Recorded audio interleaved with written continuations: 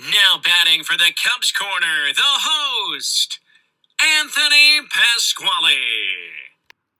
Hello, everybody, and welcome to another edition of the Cubs Corner, presented by Coach's Bar and Grill.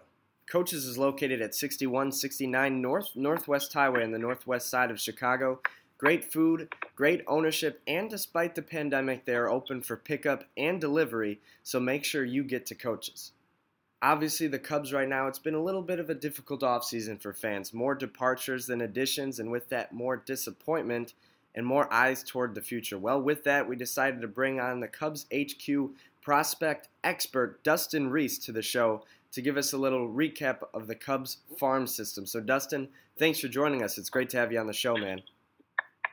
Thanks for having me, Anthony. Yeah, absolutely. So I'll get right into it with my first question. Obviously, these minor leaguers are coming off a season where there were no minor leagues. How much damage did that do to the farm system of the Cubs and in general? I think it did equally a lot of damage to every farm system, especially for the ones that were not invited to like that summer camp like the Cubs had up at South Bend. At least the players that had a chance to go to South Bend got to work out for 3 or 4 months with a lot of major league coaches and some major league players, so they were getting some work in, just not regular game work. And then you had that 3 or 4 week instructional league that was taking place during the fall where select prospects got to go there. But the ones that I think are going to hurt the most were like the ones that were drafted, obviously, this summer that basically did not even have an entire high school or entire college season. Then they get drafted and didn't have a regular minor league season under their belt. Their development, I think, is going to be the one that hurts the most as opposed to the ones that had the opportunity to at least play either the instructional league or had the opportunity to participate in that kind of taxi cab camp that they had going on for the 3 months during the season. Right. Okay. So for the Cubs, some of those players include like Ed Howard, Burl Caraway. Who else does that include for the Cubs? Well, Ed Howard, I know he was in the South Bend camp. I don't know how much action he actually saw there. If he was more there just working out at that point, but guys like Burl Caraway, like when he was drafted, a lot of people felt that he was the most major league ready pitching prospect in the entire draft, and a lot of people felt had the season been a full 162 games that he was going to get called up in September at some point. Wow. I don't really know how much his development has been affected by this, but I do know he was performing very well in South Bend when he was there, so it's going to be curious to see where the Cubs put him in the minors this year and kind of curious to see if he's going to be kind of on that same trajectory that he was on last year when a lot of people had him pegged to possibly be like one of those September call-up type pitchers. Okay, so Jordan. Oh, sorry, go ahead. No, go ahead. Yeah, their third-round pick, Jordan Ngagwe, was in South Bend as well. He didn't receive a lot of action. And then you had that Luke Little, who they drafted in the 4th round last year that can hit up to 105 with his heater. He didn't see any time in South Bend this year. So a guy like Little especially, like he has a big-time fastball. He has the best fastball in the draft class this year, and he's touched 105 on numerous occasions. The thing that's always held him back is his command, and when you're not facing live hitters for over a year, I'm really curious to see what that did to his command, especially heading into this season where the AA, single A, and low-level A are going to be starting basically 3 weeks later than the regular AAA season. That actually brings me to my next question. What I was about to ask next is, what do the minor leagues look like this year? I know they're trying to play, but obviously it's going to be a little bit different than before. Can you kind of shed some light on how minor leagues will look this season? So minor league season will be played. It's just a matter of how it's going to look and when it's going to start. So everything that's been said right now is the AAA season they're planning on starting the same time as normal because they want the AAA players and the major league players kind of to be at spring training the same time because those are usually the players that you count on more during the season for like injuries when you need to call players up and for September call-ups and things like that. They mostly come from the AAA roster, so they want those players to kind of be in line with a regular season just so they can stay on pace with the major league season at that point, given how they normally start 10 days later. As far as AA, single A, and the ball. Their season's basically going to start mid-April in terms of spring training. So they're going to go to spring training 2 weeks after AAA and the Major League players are there. They're going to have basically a 2 to 3 week, possibly a month spring training, and then their season's going to start sometime between May 1st and May 16th. So essentially they're going to be losing roughly probably 25 to 30 games off of a full season, but AAA is online to play their full 142 game sets. Gotcha. I mean, I'm sure those AA and single A players are happy they're at least playing ball, especially after a year where they didn't get to. So that'll be interesting to see mid-May or early to mid-May is where we're looking at for those leagues to start. And obviously a big thing that kind of doesn't get talked about a lot, in my opinion, is the fact that the draft got shortened last season from 40 rounds to 5.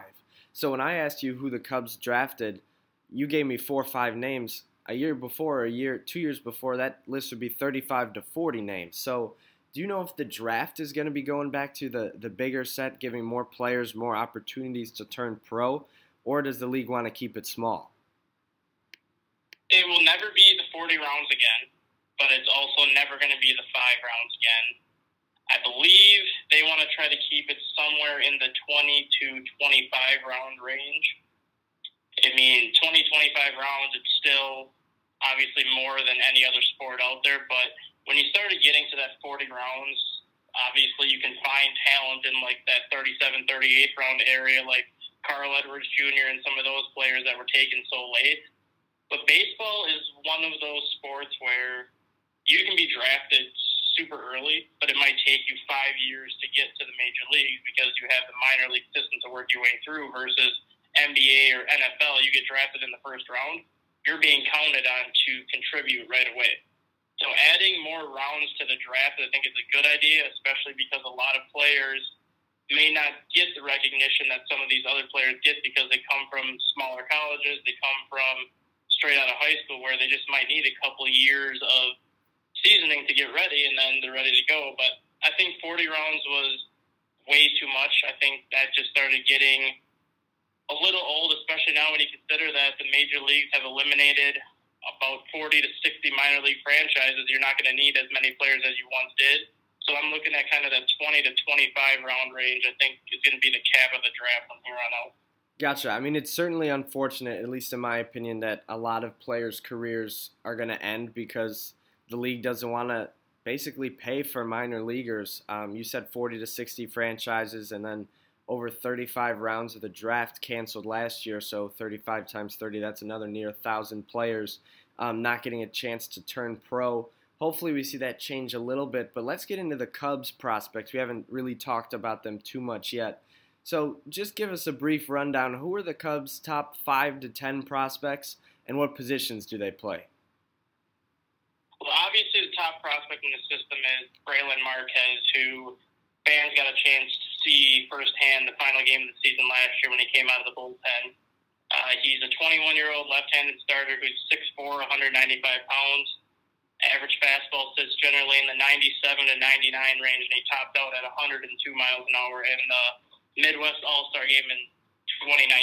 So Marquez is probably the best pitching prospect the Cubs have had, in my opinion, since Mark Breyer. Wow.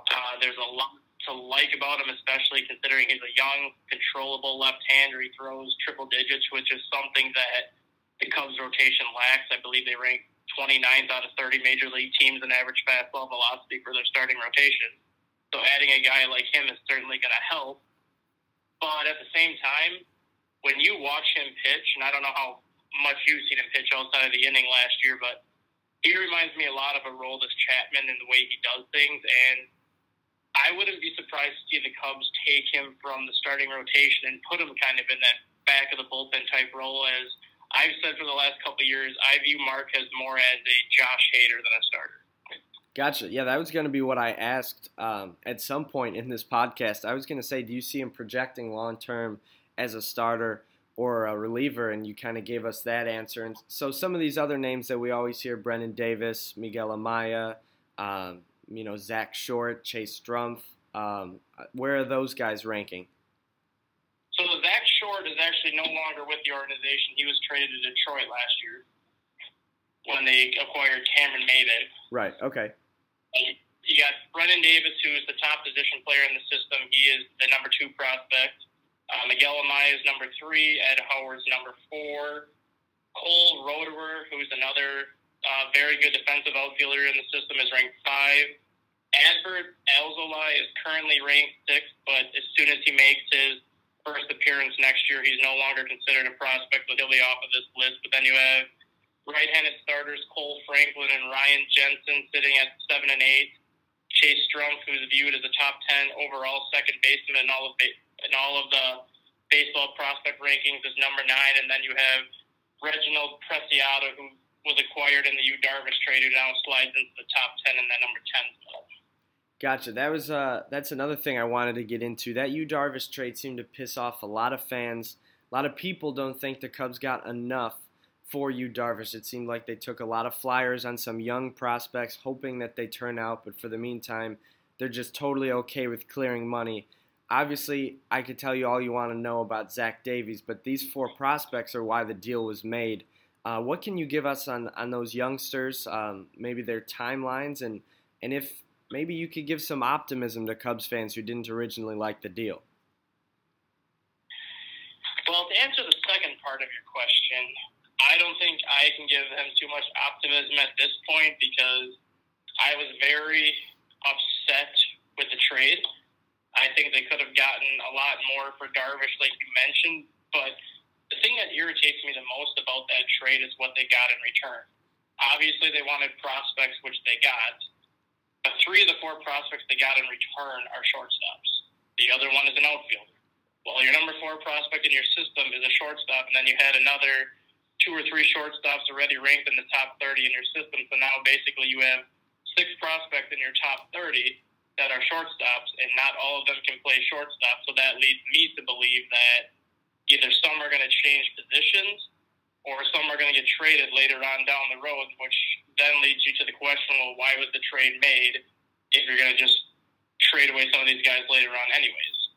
As far as the timeline goes, guys like Reginald Preciado, who's 17, and then Ismael Mena, who's 18, and I believe Owen Casey, who's 18. Those guys are going to be probably 4 or 5 years away from maybe even contributing at the major league level at this point. Mm-hmm. So this is one of those trades where I kind of look at it where San Diego clearly won the trade now because they're getting Darvish, who's an already established pitcher who was a Cy Young contender last year, and he's really going to help perhaps what is the best National League rotation now versus the Cubs could win this trade 5 years down the road, depending on how these players pan out.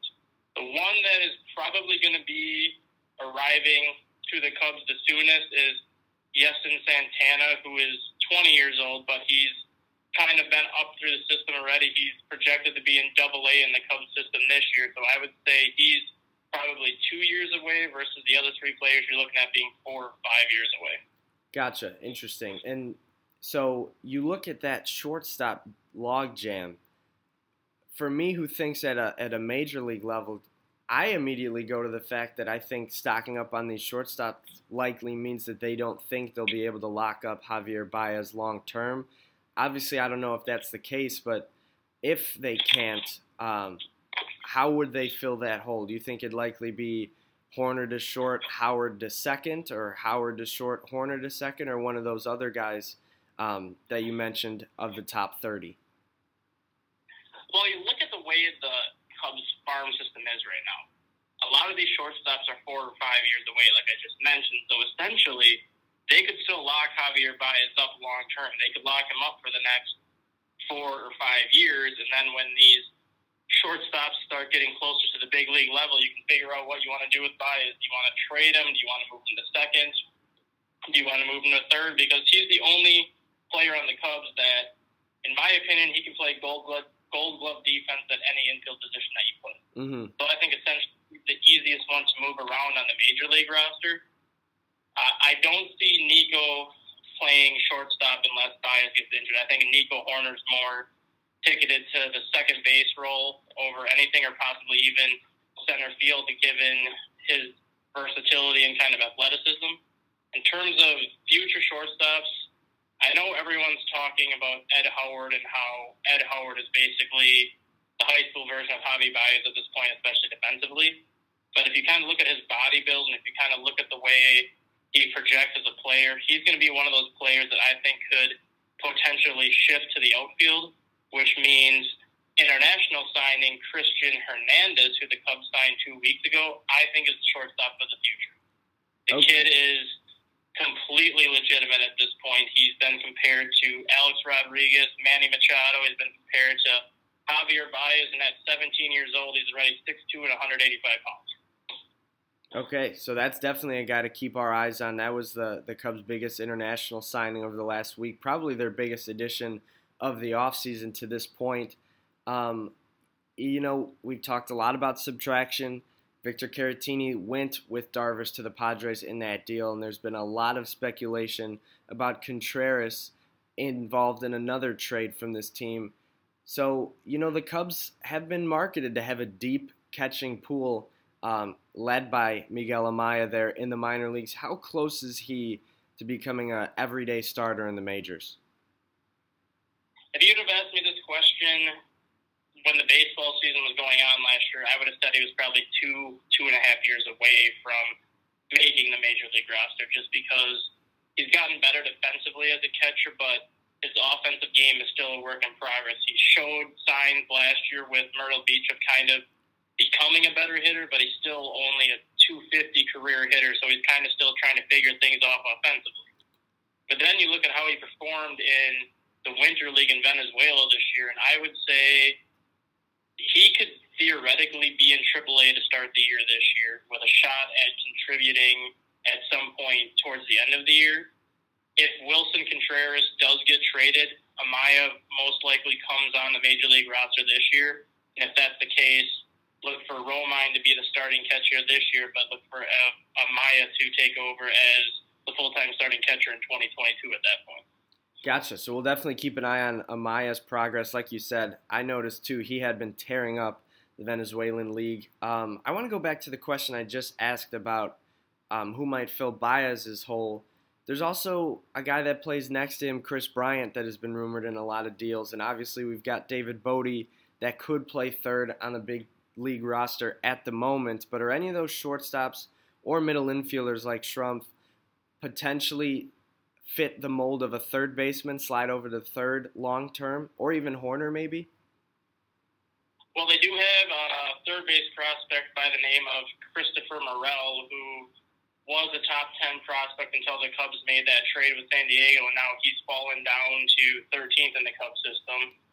A lot of scouts and kind of experts expected him to arrive in 2022, but given that he lost the season last year, it'll probably be 2023 at this point. But Morel is a very interesting and intriguing prospect. He's been brought up in trade conversations with the Kansas City Royals when the Cubs were trying to acquire Whit Merrifield. Morel's name was brought up in that deal a whole bunch, and the Cubs didn't want to part with him. He's only 150 pounds at the moment, so his frame's got to fill out a lot more yet for him to kind of reach his full potential. But he's got unbelievable bat speed. I'm talking like Gary Sheffield type bat speed, where it's very hard to throw anything by him.